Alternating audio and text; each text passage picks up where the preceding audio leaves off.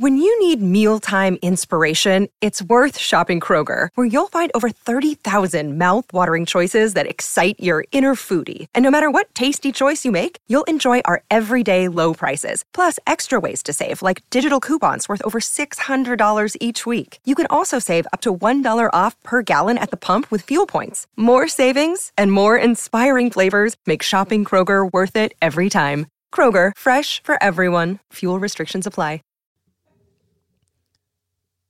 This podcast is brought to you by bellacatering.com.au. Guys, the folks at Bella Catering are one of the best catering companies in the whole of Australia and especially in Sydney. But due to the coronavirus restrictions, those lovely folks led by Glenn and Maria are unfortunately struggling. But we can help them, and I want to help them with this show. So if you guys can, and you like delicious things, and you're in Australia, and you're in Sydney, and you're within about a 20K to 30K radius, which is pretty much the entire Sydney basin, if you want delicious food at a great price, and you want it delivered to your house, bellacatering.com.au is where you need to go.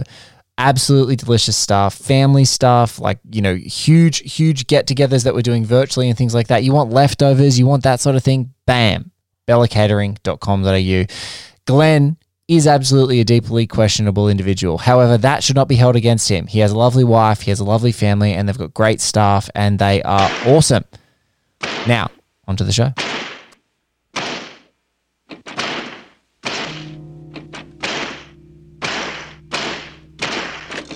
This is an excerpt from All the President's Men, written by Carl Bernstein and Bob Woodward. At the White House, Ken Clausen acknowledged that in late 1971, Liddy had worked on their law enforcement problems as a member of the staff of John D. Ehrlichman, President Nixon's principal assistant for domestic affairs.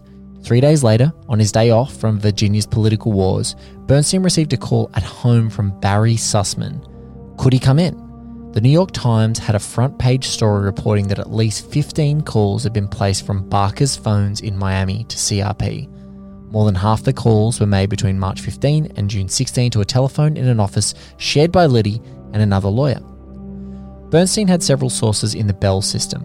He was always reluctant to use them to get information about calls because of the ethical questions involved in breaching the confidentiality of a person's telephone records.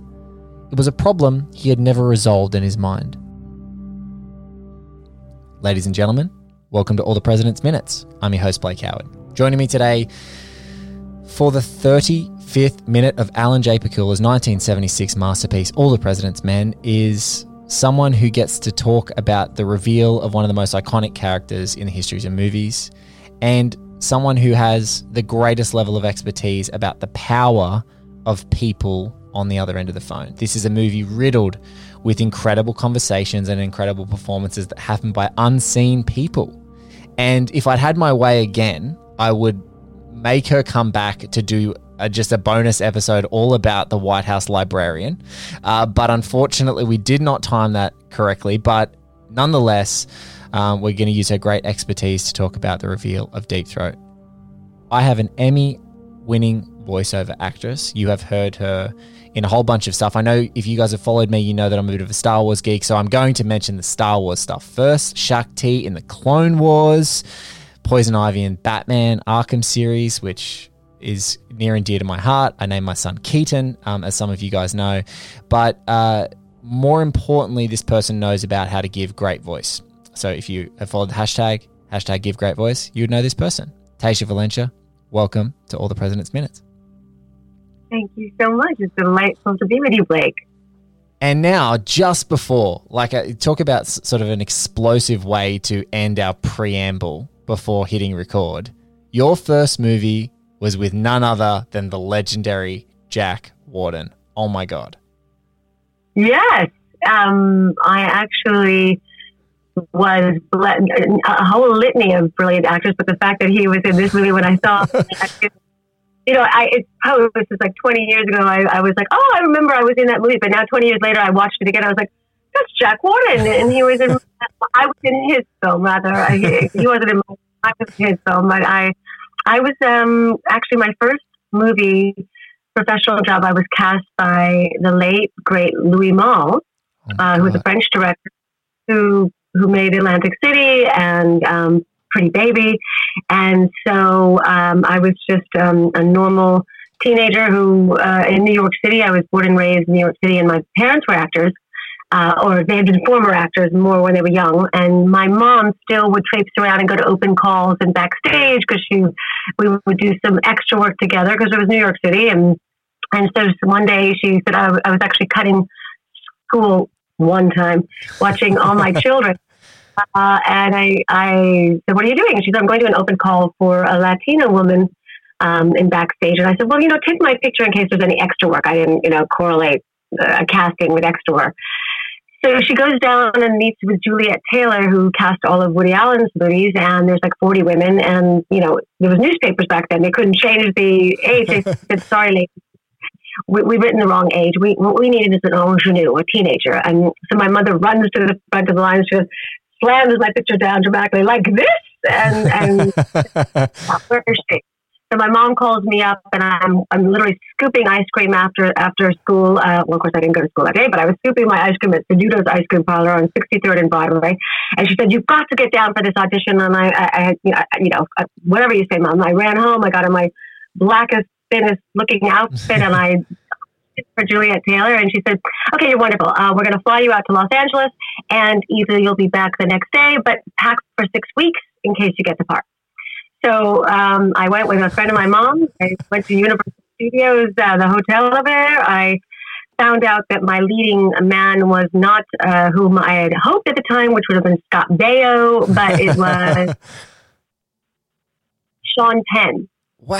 And for me, yeah, I know. Wow. But for a teenage girl who only had seen High Times at Ridgemont High and thinking that your leading man is going to be Spicoli, it wasn't wow. It was more like, I'm really going to have to act here. But sure enough, I was blessed. I got the part.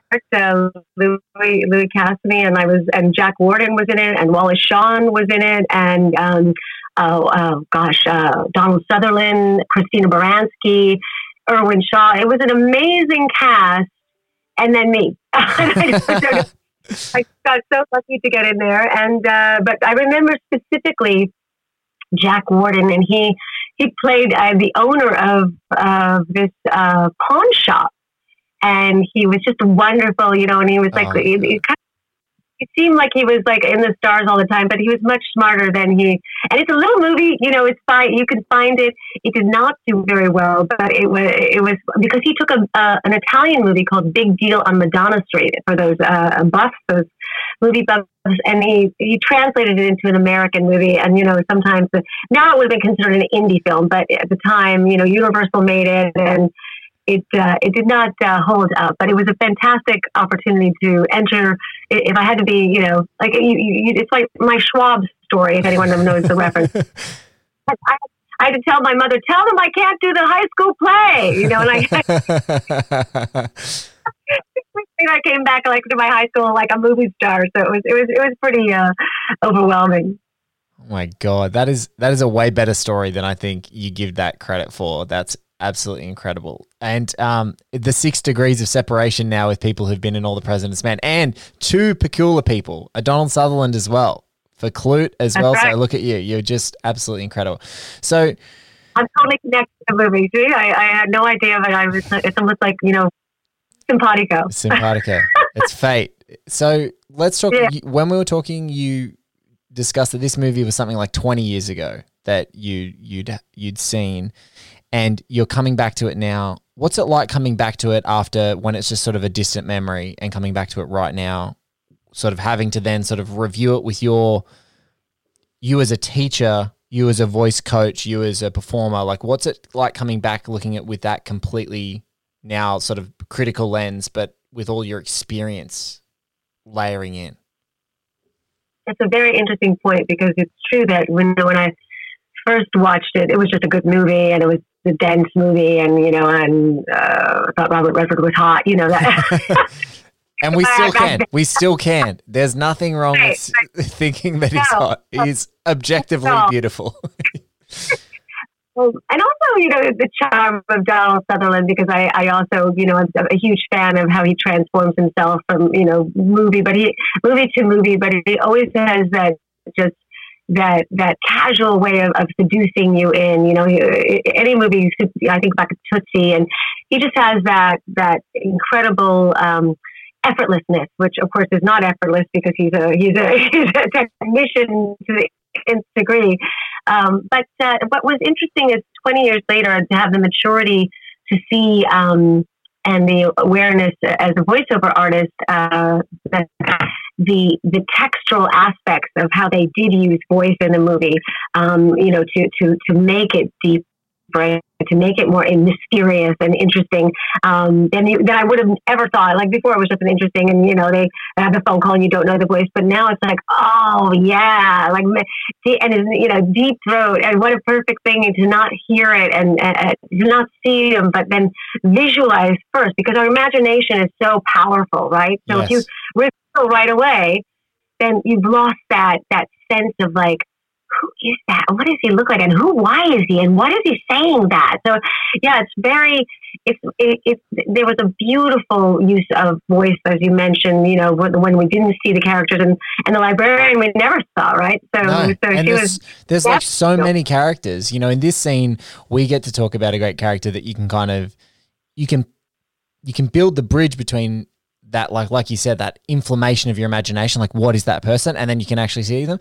But there's like so many conversations they have with people that all you're doing is just, you are intently listening. You're leaning in and going, God, that person sounds so great. Or like, I wonder what they would look like. Or you imagine what they'd look like. And you see Woodward, being asked, the avatar, like doodling, like, oh, this is what this guy looks like. This is what this person looks like. And so that's also a huge part of that fun. But it's just an aspect. And I think even more so knowing that I was going to talk to you, that like, I kind of got laser focused in on all of the conversations here, just going like, there is a performance happening. There is sometimes an arc to every conversation, and you knowing how to pin your intonation based on what the character's motivation is at that moment. Like, to be someone who's completely open and candid for a brief second, and then to get another question and realize they're being interrogated, and then like shut it down, like mid-conversation, completely shut it down. So it's just such it's a really fascinating thing, and such an integral part of the story and how it's all told out. So it's not just the writing, it's the performance of all those beats, and it's really particular. And if you think about it, I think, most of those actors were just actors that ended up playing in the voice. I mean, they probably weren't necessarily voice over actors. And so, as an actor, if you're not a voiceover actor, ironically, I'll have to tell you, I was in another film as a voice-over actor with Sean Penn for a movie that it escapes me right now, but I played his wife only on the phone. It's one of his movies that it escapes me, and I'll have to remember it.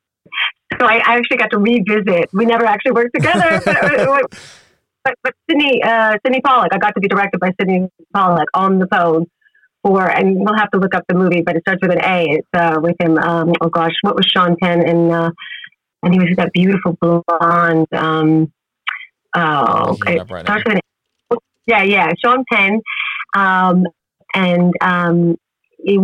Sidney Pollack directed him, and I played his wife only as a voice-over artist. But you think about it while you're looking it up, that those actors probably in that moment thought, "Wow, I'm only going to be." My voice is only going to be heard. I'm not going to even be seen. There might have been a certain amount of a letdown, not realizing how pivotal and important it is and how nuanced. But that's the beauty of, I call myself a recovering actress. Being a voiceover actress, recovering actress, fully functioning voiceover artist. That's what I call myself. But I recognize, how powerful the voice is alone. But if I were just to have been an actress and doing it, I would have felt a certain loss of not, being on screen. You know what I mean? Oh, The Interpreter. Is that the one? Yeah. Sorry, there's no A in The Interpreter. Of course, The Interpreter. Yes. That was the movie that, like, 20 years later, or I was ended up being with him again, and I don't. Yeah. So, anyways, there's a lot of crossover. But yeah, you were saying, so like that. You then being a voiceover actor as opposed to an actor on the phones, like you're obviously more dialed in to how to manipulate your voice to to sort of enunciate and reflect different emotions. There seems to be something, and I think about it with The Librarian because that's like my favorite phone call. Maybe that and the guy who reveals to Woodward that Howard Hunt is in the CIA, where he's like, oh, and of course you know that he works for the CIA, and he kind of goes, and the CIA, because that guy, I feel like he's more like a voiceover actor, because he kind of, you can feel him going, I'm going to tell this dummy something, and if he doesn't know this, then he hasn't done enough background on this guy, and he can tell, like he's like, oh, you would obviously know then he's in the CIA, and he's like, and the CIA, like he's completely taken off guard. So I love those two calls for those reasons.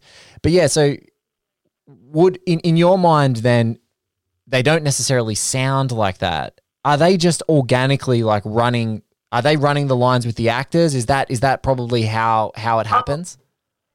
I would say, well, that movie that was so, I'll tell you, with me and Sidney Pollack, he was with me while I was doing. He directed me, yes. And it was just a phone call where I was leaving a message. But he really worked me as an actor. It wasn't a voice, Yeah. It was no manipulation. It was what you're feeling, So I would imagine absolutely in that movie that phone call was happening in real time, and they were filming it. Yes. There was no.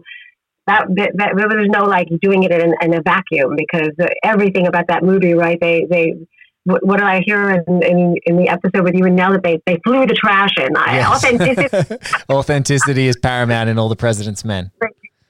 Yeah, that was just those were two actors having a conversation, and it could have been the 8th conversation, the 9th, and just seeing what the richness of what, or the director saying, and this idiot, and, right in real time, and filming it was just because there was no way that they wouldn't have had that. And also the performance is that much better because it's a real conversation. And just as if you were in the same room, yes. You still are reacting off each other.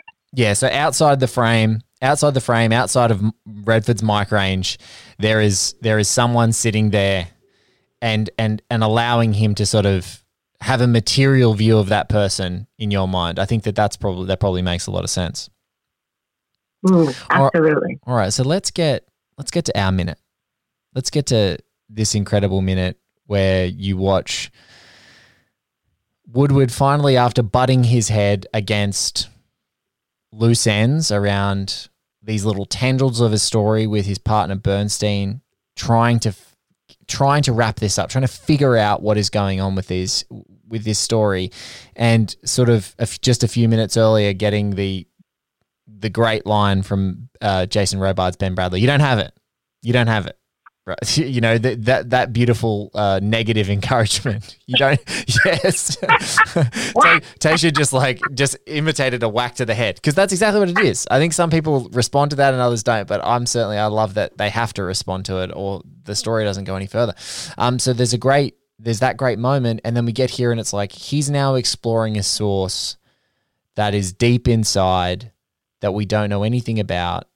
And then we're going to sort of hear how that interaction happens. So what Tasha and I are going to do right now, as we do in every episode, is I'm going to play the minute for us now.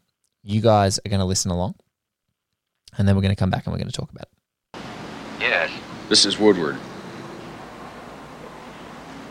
I want to talk about Watergate. I know that we're not going to talk about that subject. Well, we talked about Wallace. But this is different. That was about the shooting of a man running for president. This is different. How? Not about this story. Don't call me again. The 3 stewardess hostages were released unharmed. Earlier, the passengers, numbering 113, were released in Philadelphia. Things are warming up in Reykjavik, Iceland, where Bobby Fischer forfeited the second game of that $250,000 World Championship chess match with the Russian champion Boris Spassky. He didn't show up. Fischer lost the opening match to Spassky last night after walking out during the match for 30 minutes to protest the directions and distractions of television cameras, which were later withdrawn. There it is. Just a little bit of Robert Redford chest hair to make us feel good, which is absolutely outstanding. Just a little bit. Just a little tease of some chest hair. No, it's such a magnificent minute. I just purely from an aesthetic perspective, seeing this huge building that's looming over the whole conversation in the background and life happening, but just this government building, you feel like the structure looming over the whole conversation. It's so cool now and almost quaint in like 2020 to think of a payphone, but I love the anonymity of a payphone, and in so many films it's used to such great effect. And just how closed off this guy is on the phone. Tasha, can you sort of put me in that performance headspace of what exactly is happening with that great performance there?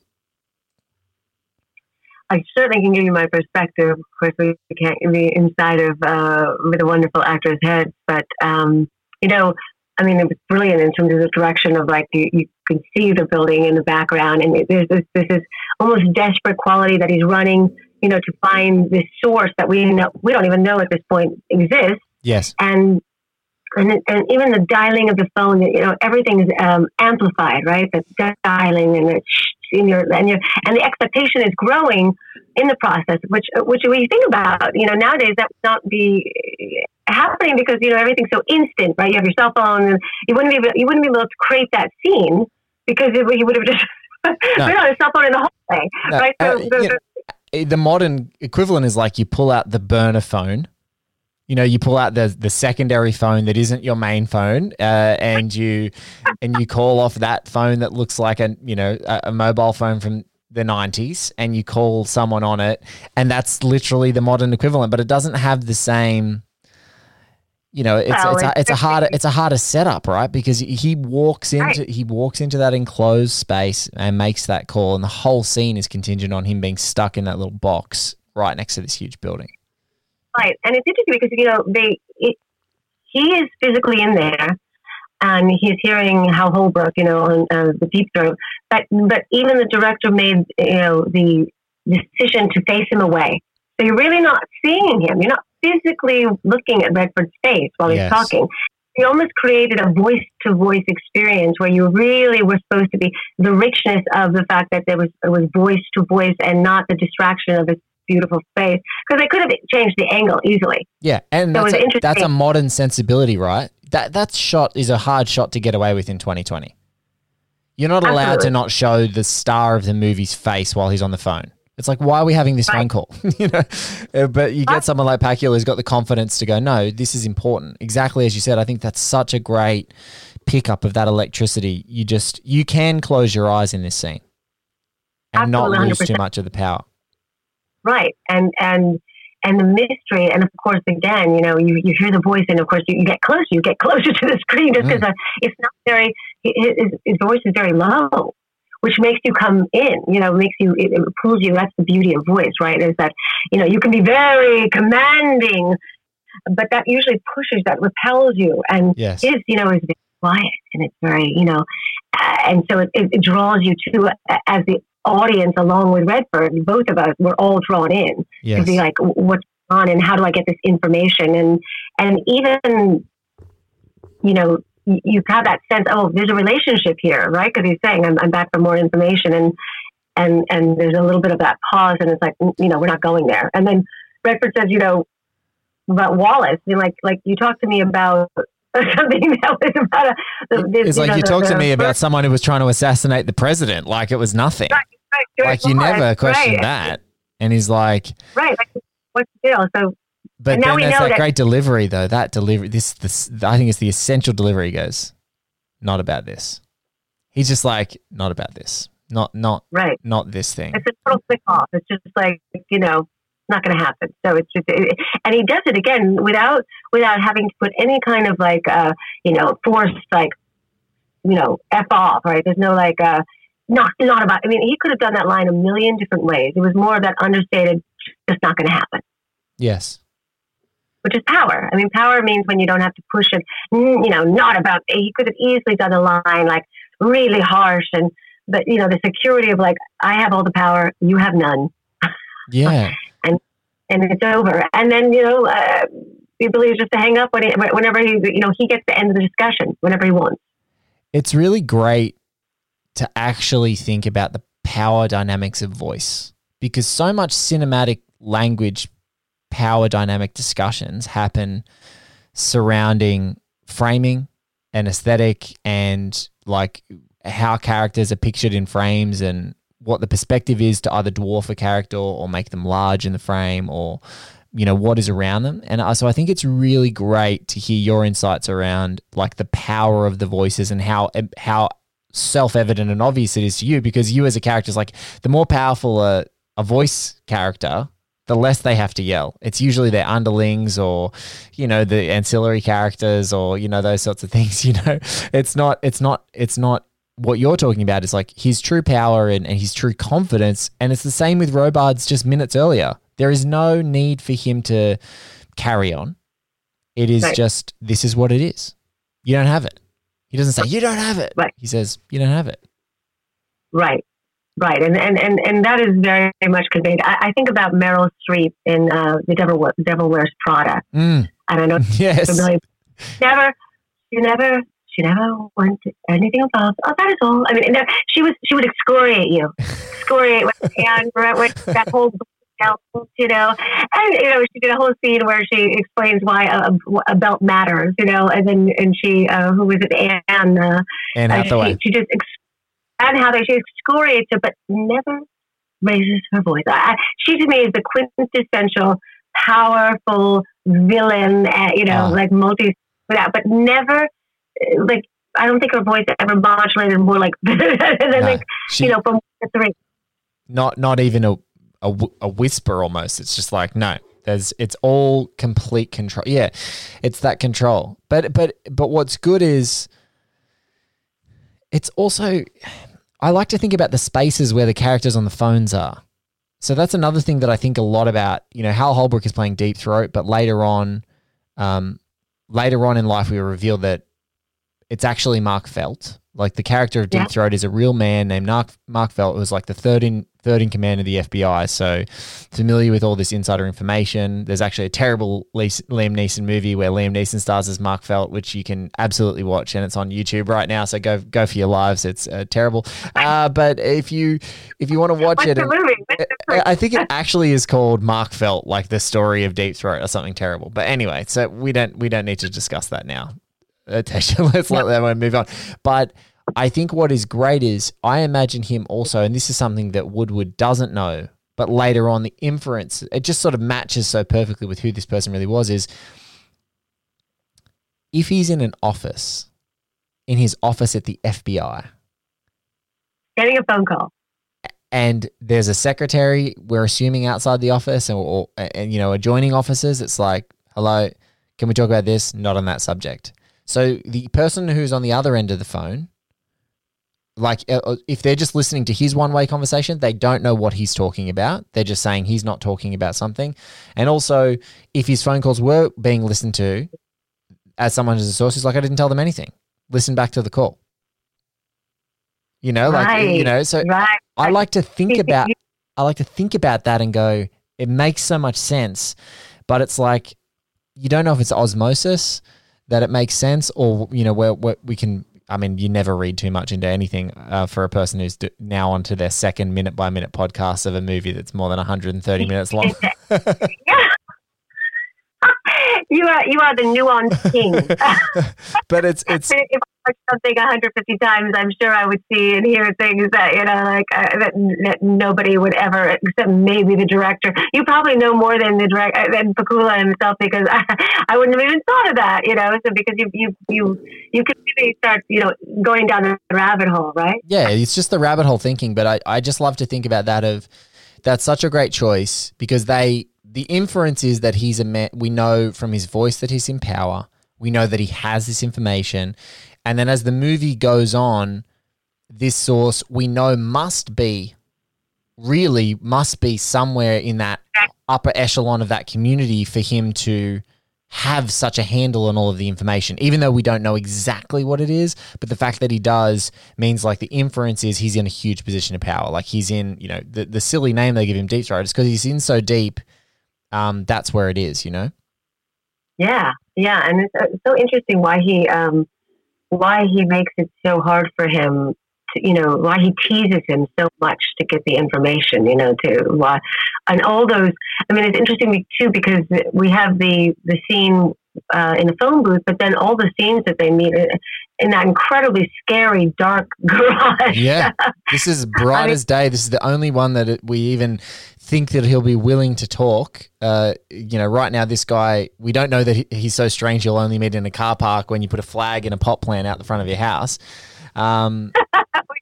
Yeah.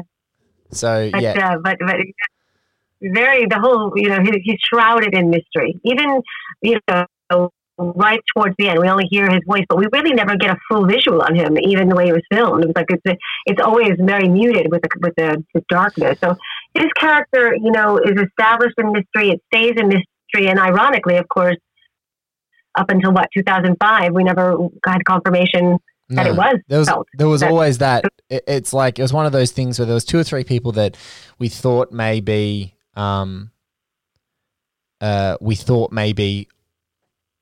the guy. Like if you're a conspiracy theorist back then, you're like, oh, he could be the guy. This is the theory that he could be the guy. But then when it is him, it's like everything makes sense. It's like, of course, he's in the FBI. He knows it. That's why the FBI is saying you're reading our reports verbatim. And also the funny thing is that the real Bob Woodward, who was obviously a consultant on the film, had a hand in casting Hal Holbrook, who looks a hell of a lot like Mark Felt. Like he looks a lot like him, way more than Liam Neeson to reference the movie we were just talking about. But he looks like Mark Felt. And so it's hilarious that people are like, oh, maybe Bob, Woodward wouldn't have been silly enough to like recommend that they cast the guy that looked the most like him. But evidently that was the case. Maybe he felt his energy. But I mean, look, Bob Woodward had he'd been there. He'd been there with the real guy, with that real energy, with that real gravitas. Oh, I know. And so he probably said, this guy is the deal. He's perfect for it. And I just love the fact that Robert Redford, he actually had a hand in the making of the book. Yes. Yeah. Which I was fascinating.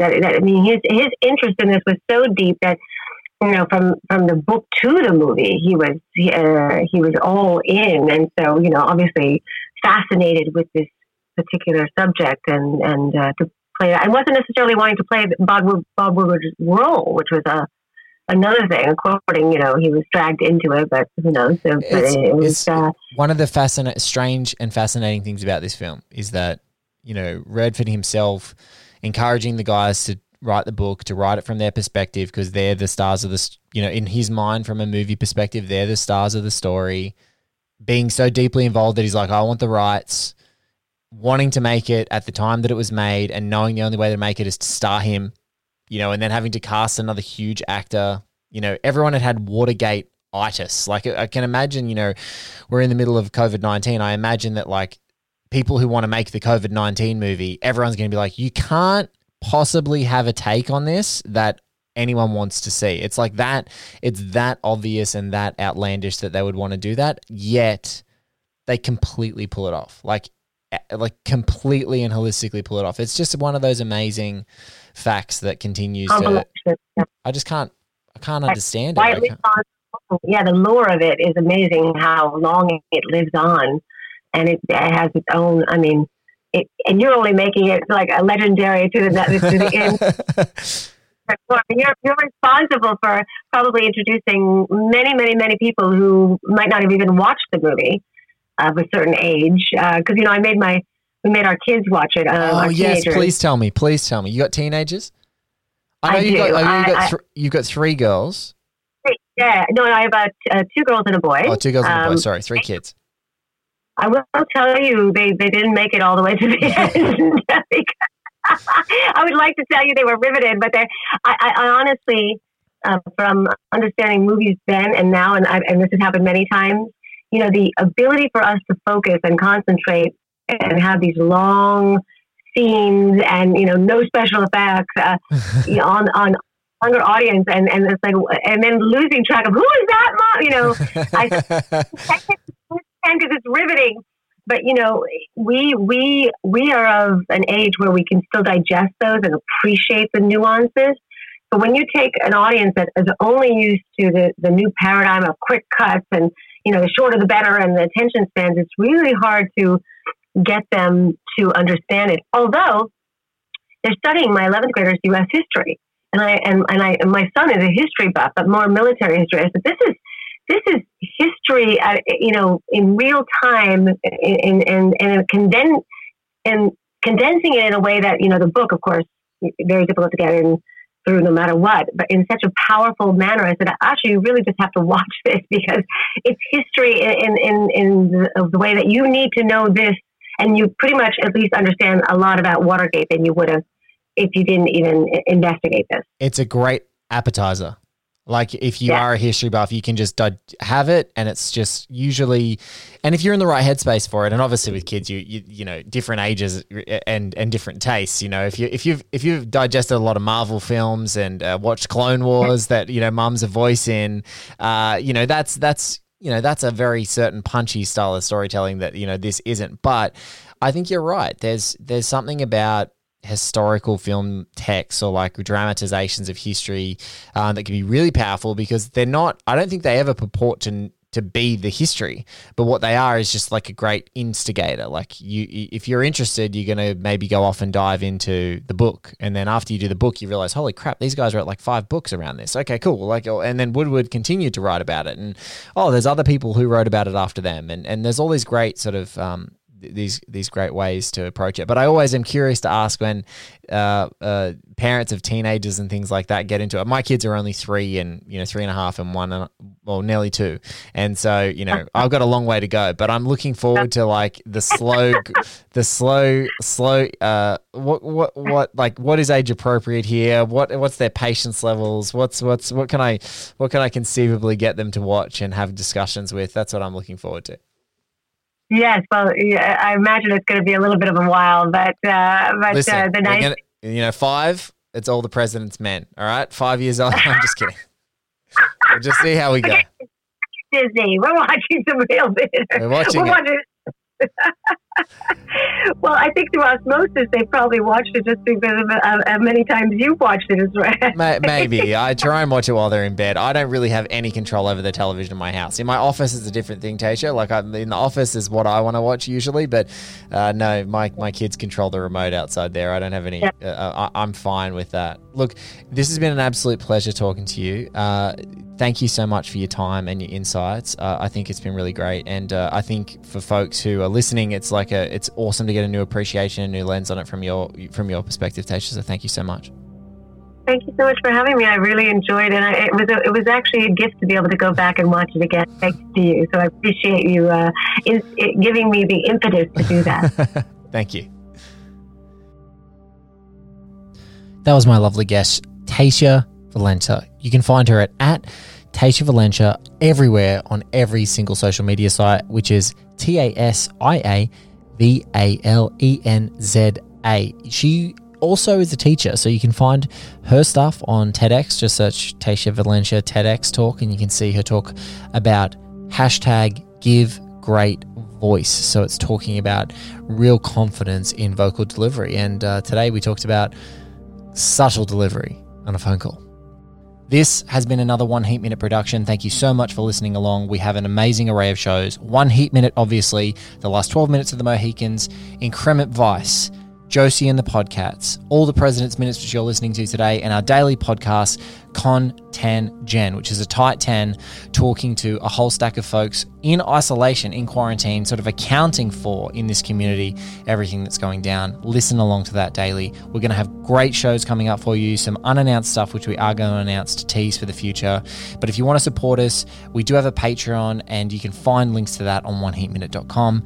If you want to go to our site, oneheatminute.com or incrementvice.com, you can find out more about the shows. And if you want to go to graffitiwithpunctuation.com, you can read about Contention and our upcoming 6-part limited series, Josie and the Podcats. Until next time, thank you so much. Subscribe, rate, review, share.